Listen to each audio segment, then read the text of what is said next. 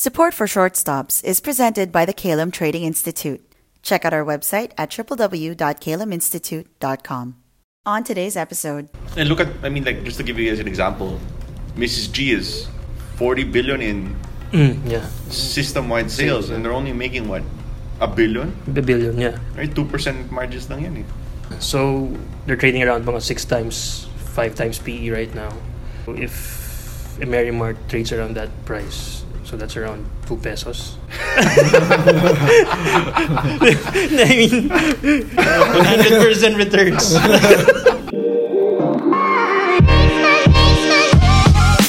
Over 50 technical stock indicators. A little less than 300 companies listed in the Philippine Stock Exchange. Multiple ways to risk your money trading, while hundreds of emotions are passing through you as you watch prices move in the market. But we're not focusing on all of them. We're just here to talk about the ones that matter. You asked for it, so we're gonna give it to you. This is Short Stops, Season 2. Let's go. What's up, guys? Welcome to episode number 3 of season number 2 of Short Stops. Happy Valentine's to all the couples out there. Today is our gift to you. We will not be giving you guys any more bad news when it comes to the stock market, especially given the current circumstances.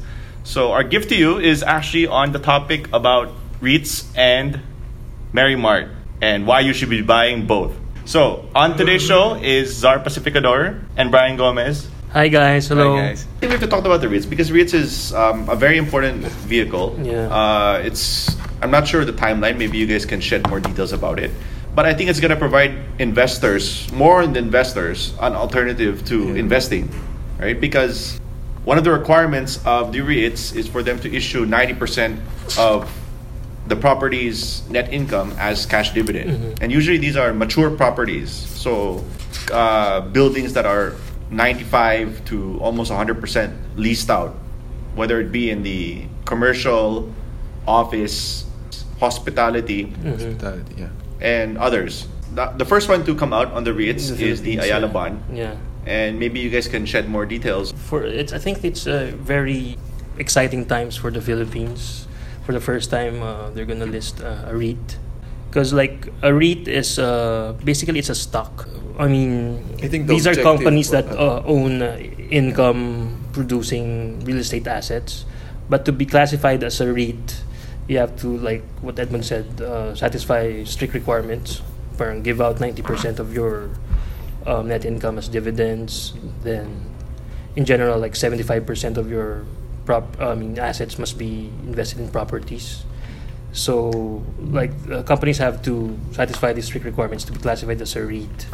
So why is it exciting? I think because for the Philippines, it's another avenue for companies to raise capital, or in a cheaper way to raise capital, and for investors, it's another option for them to invest their money. Like for REITs, the advantage of REITs is that one, it usually gives stable and high yields. Usually around, if you look at the REITs around Asia Pacific, you could see at least 4% yield or above, and you might see other REITs yielding around 8 to 9%. And also, it provides investors diversification for their portfolio and access to an asset class that otherwise not accessible to them. Because, for a normal investor, you just only have 50,000. There's no way you could be able to benefit from owning an office space. An office space, yeah. So at least you want to own an office space. At least you just buy the REITs itself. You get the full 90% benefit of owning one. Mm-hmm. And you don't get the risk of owning the property directly. And also, in the long term, unlike maybe bonds or other stable or income yielding assets, REITs provide I think for the long term some capital appreciation. It's not huge, but in the long term, because there's a chance for the underlying assets value to increase, and also the company might be able to increase their value by acquisitions and increasing their net profits over time. You mean the rental rates? Yeah, the rental rates. That's the priority, right? Yeah, So yeah. most of the capital appreciation and depreciation would come from higher lease rates or lower lease rates in case some crisis happens to the Philippines. Yeah. But over the long term, I think REITs provide a stable source of cash flows for investors. These instruments are not for investors that are looking for quick, high returns. Yeah, But yeah. if you're not really an active trader and you have lots of cash, you could look into this asset class, especially like the companies bringing out the REITs now, like Ayala, and maybe soon Mega World or Robinson's Land. These are established property companies, and they have assets that are very attractive in the prime spots in the Philippines, and they've been doing this for a long time and pretty reliable. So, like, as an investor, you have low risk plus the benefit of getting a stable income every year. For me personally, I'm really not excited with the 4% No, but it's not for everybody. yeah, That's the yeah. thing. It's not for But I everybody. understand that what's exciting about this is that at least it provides a new way for property companies, developers to raise capital. And also for this one would require a new kind of investor. Again, not for the ones looking for exciting returns, but the stable ones, lesser risk, the risk profile is much better. So better for those with larger capital.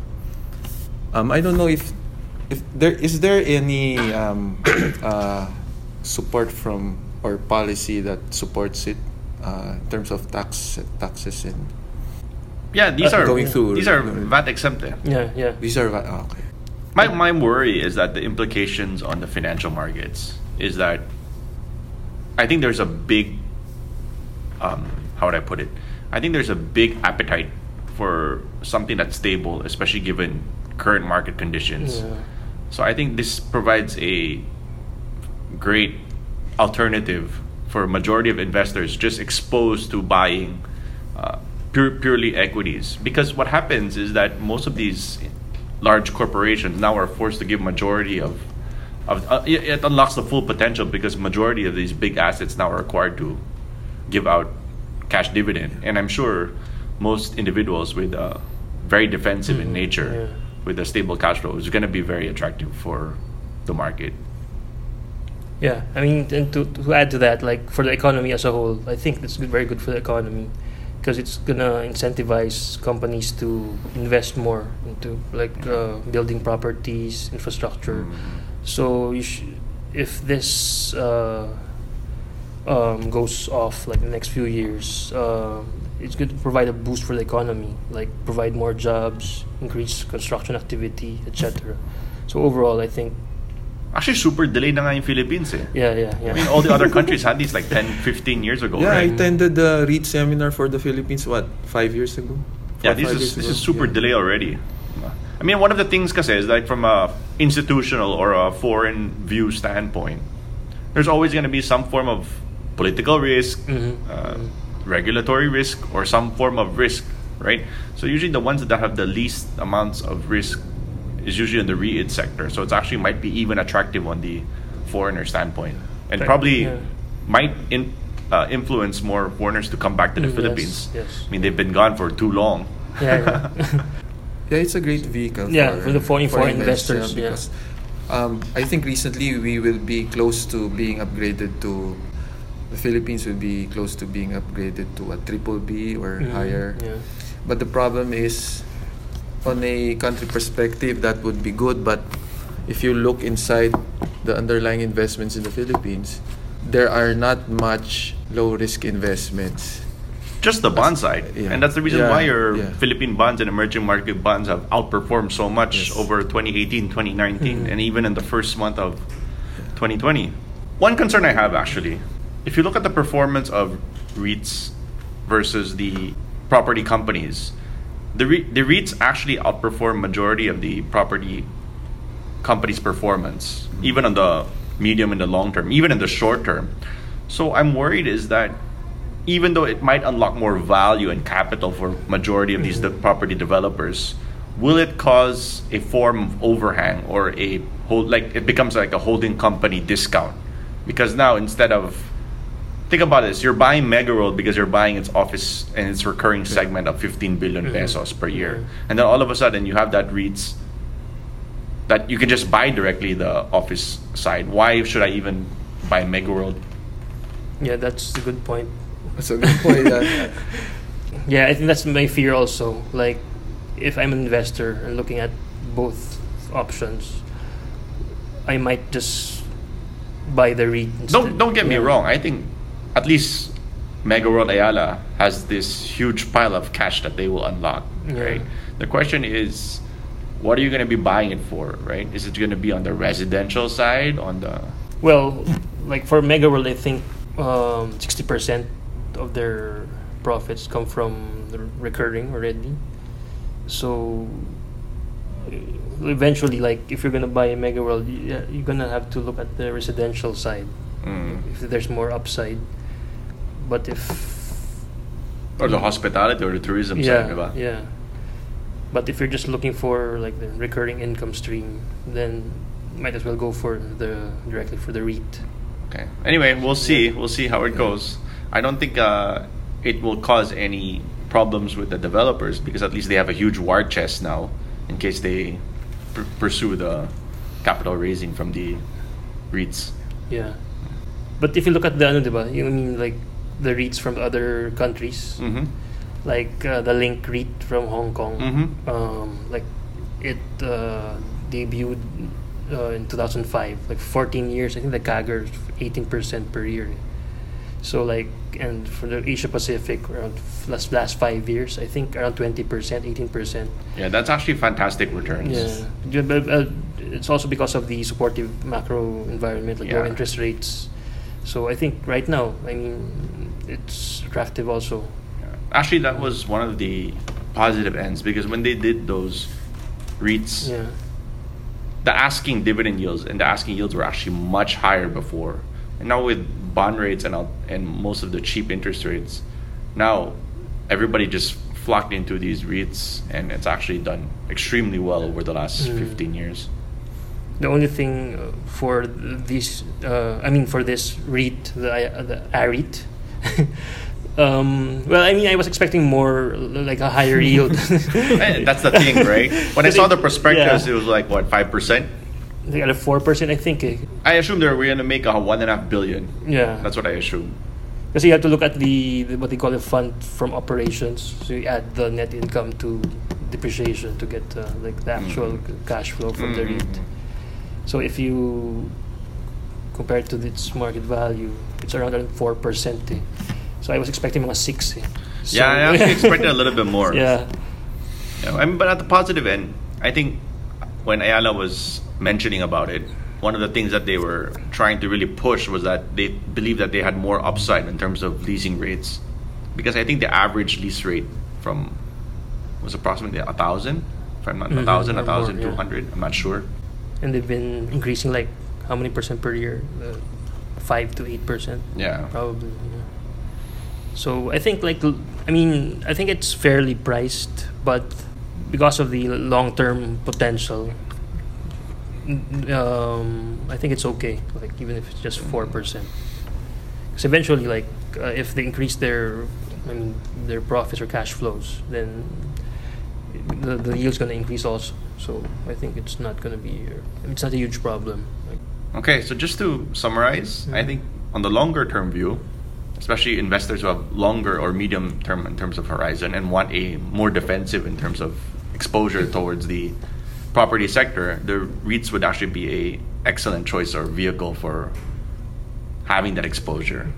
So let's just move a little bit more to the shorter term aspect. And one of the IPOs that is coming up is Merimart, which is owned by the Injap and the Tan Kak Tiong family. And it's planning to raise approximately 1.6 billion outstanding shares at 1 peso per share. Right? Yes. Maybe you guys can share more details about it. So it will end up giving Merimart a 7 billion. Yeah, 7.5 billion billion market capitalization. And the purpose of the IPO is to grow their branches and also their distribution centers. So they will be growing their branches using a franchise model, meaning they will be sharing the burden of the cost of putting up those branches with willing investors. Those who want to open up franchising a 7-Eleven store. So this will be similar to, this will be a similar model. I mean, they have three formats, diba? They have for the lower to mid income, the grocery, and for the middle to the high income, it's called the Mary Mart Market. So it's gonna offer a selection of imported items, premium items, fresh Plus vegetables, fresh, seafoods, yeah. etc. So parang similar to Rustans or So they're going to Bigger. that level. Yes. yeah. Okay. So but three formats. But mostly they're gonna roll out Mary Mart stores, which is Stores, 7-Eleven. The convenience type of stores. Yeah. Mm. So parang That's what they three call in it. one daw. Three That's in what one. they call the 3-in-1. So personal format. care, pharmacy, and grocery. Grocery. Pero if you look at the the size per 150 square meters to 300, so I think it's bigger than the usual 7-Eleven store. But they're coming to this IPO similar to like what happened with Double Dragon. They're promising 100 stores. They were going to open up 100 city malls back in the day. Now the prospectus, if you go to it now, they're planning to open 1,200 stores. 1,200 stores by 2030. Yeah. And that's 600 by 2025. 500 by 2025. 500 small stores then and 100. 100 large format. And how many do they have currently? 4. 4 and they promise to open 15 by April. 30, 2 of which will be Franchise. Franchised, yeah. small ones. So, I so think, the goal is yeah. 120 billion Yeah. revenues in I think what 12 they're doing years. is similar to Double Dragon rin eh. So they're aggressively expanding, so they're using the franchise model because they think that the retail sector here is still underpenetrated. So around 30% pa lang yung modern retail, the rest wala pa. So if they could be the first ones to be able to take advantage of the rest of the 68%, I mean, they benefit from like a first mover advantage. So parang using the franchise model, they'd be able to expand faster. But the thing is that's the question: if will they be able to be successful? Because I'm sure there's going to be a lot of skepticism. Yeah. Yes. Right. If you look at Pure Gold today, trading at lower, cheaper 20 valuations. 20 times. And if you look at the forward. retail side, most retailers are having difficulty in this environment. But nonetheless, I think if you look at the positive end, it's just 7.5 billion in terms of market cap. Yeah. That's the thing. I think the story is very attractive because small cap, tapos with Small float. small float, tapos the owner is a respected businessman who was already successful in his previous ventures. So the narrative is very attractive, and if people think or believe in Japsia, so then maybe eventually, like in 10 years, they'd be able to reach their goal of 120 billion system-wide sales. Abot ba na tingin mo? No, I'm just curious. I mean, It's currently Pure Gold 140 billion. Eh. So I mean, if you look at Double Dragon, they promised 100 stores. Right Yeah, now, there's yeah. 39, 40? yeah. Right? And they had to shift their business model halfway through that entire vision, right? Mhm. I'm not trying to doubt the business model. And I think the story is still very, very possible. I think what I'm just doubting is the number and the projections that he continues to show off, Mhm. right? I think Yeah, I agree. I think that's the way to write the prospectus. Price But, it cheap, low yeah, valuation, yeah. let Price the it investors cheap. come in. And actually, for 7 billion market cap, you'll be buying two strengths of the Injap group, which is grocery operations, which they have been doing for the past 30 years, In the 60s. and also the franchising, which an example of which is the Mang Inasal, success of Mang Inasal. So at a lower valuation, you will be buying those strengths.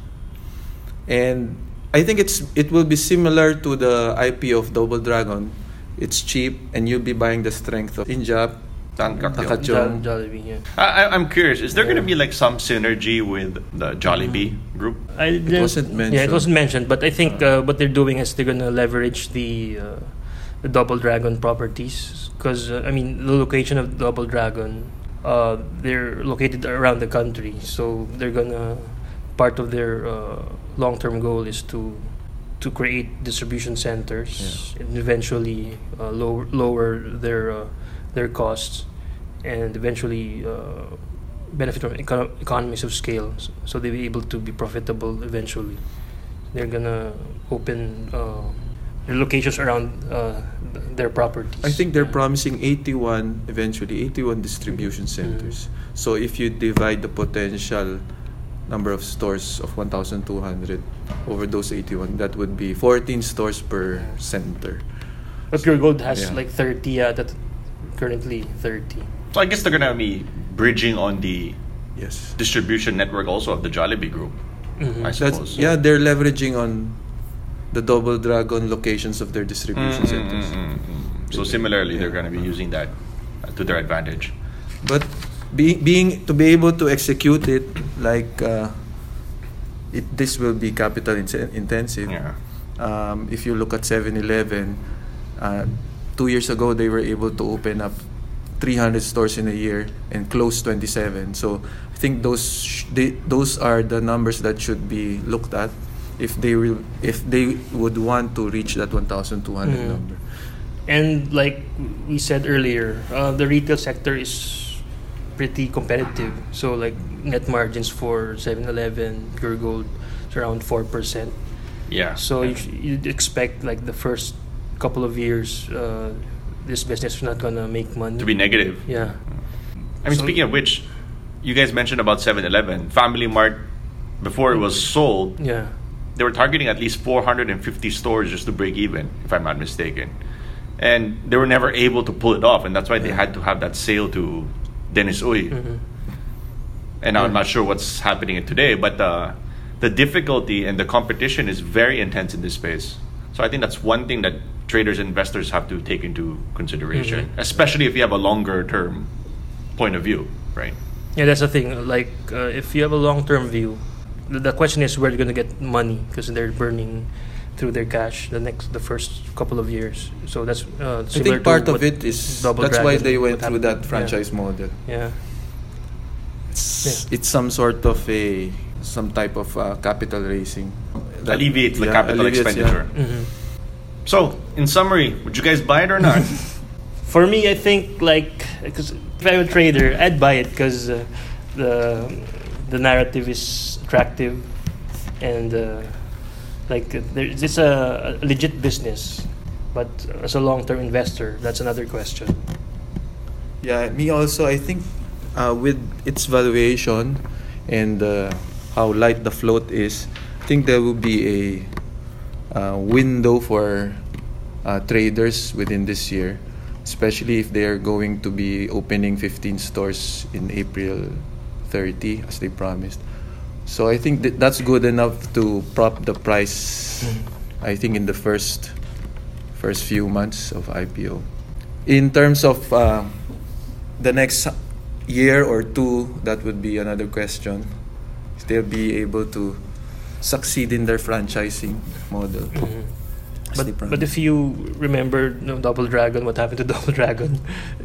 Like from how much the From- IPO? from Five- two- five- No, it was from two, Two, to yeah, from 2 two to to 20 80 pesos in the short term. Yeah. And then it consolidated before popping to 80 pesos. Yeah. Yes. So It's like, I'm not saying it's gonna Happen again. happen again, but you never know.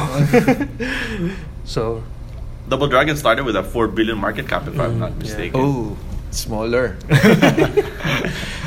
yeah. So like, if you're trading it, I think it's a good play. Okay. Yeah. So, guys, make sure you buy it. There's Ay, nothing namatay to na. do now. If you look at yung 40 million pesos per store. So Eight that's 6 billion, 36 Ah, 36 billion. billion. Alam ko, 120 billion system-wide sales nga target nyo eh. Oh, yun nga eh. Kahit 36 billion lang eh. Or so Lang eh, no? Yan ang gusto ko sa'yo eh. Hindi, I mean So 10 years, 36 billion revenues, net margins 4%. That's 1.4 billion. That's not a lot. Bottom line. Pero if you discount it to the present, that's around 500 million. Exactly. That's not a lot. Pero how many shares? 1.6 billion shares. Eh. Float. So that's 0.35 cents per share. That's piso lang, di ba? Like, I mean, usually retailers na successful around 20 times PE, di ba? Something like that. Eh. I mean, like 80 to 20 times. So that's 7 pesos. And look at, I mean, like, just to give you guys an example, Mrs. G is 40 billion in system-wide sales, and they're only making what? A billion? A billion, yeah. Right? 2% margins lang yan eh. So these are established brands already. So these are large supermarkets and department stores. These aren't even the small convenience stores. So they're trading around mga 6 times, 5 times PE right now. If Emerimart trades around that price, so that's around 2 pesos. I mean, discounted today, diba? Yeah. 100% returns. Diba? I mean, pwede.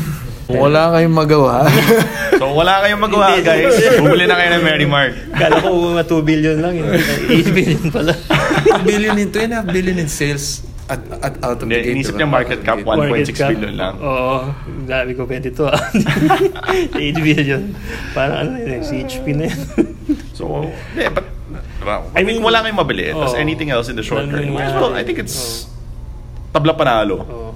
You know, the best part about this is that nobody knows whether they're going to reach that 1,200, whether they will hit even 36 billion in system-wide or even their targeted 120 billion in system-wide sales. It's like you're looking at it from a 10 years worth of perspective up until 2030, and anything can happen from the start of the decade all the way to... Especially if like the big players see that they're doing well. I mean, the big players might jump in. Yeah, for sure. And I'm sure competition will continue to be a challenge for everybody in the short term, even in the medium term. Right. All right. I think that's more than enough for today's show.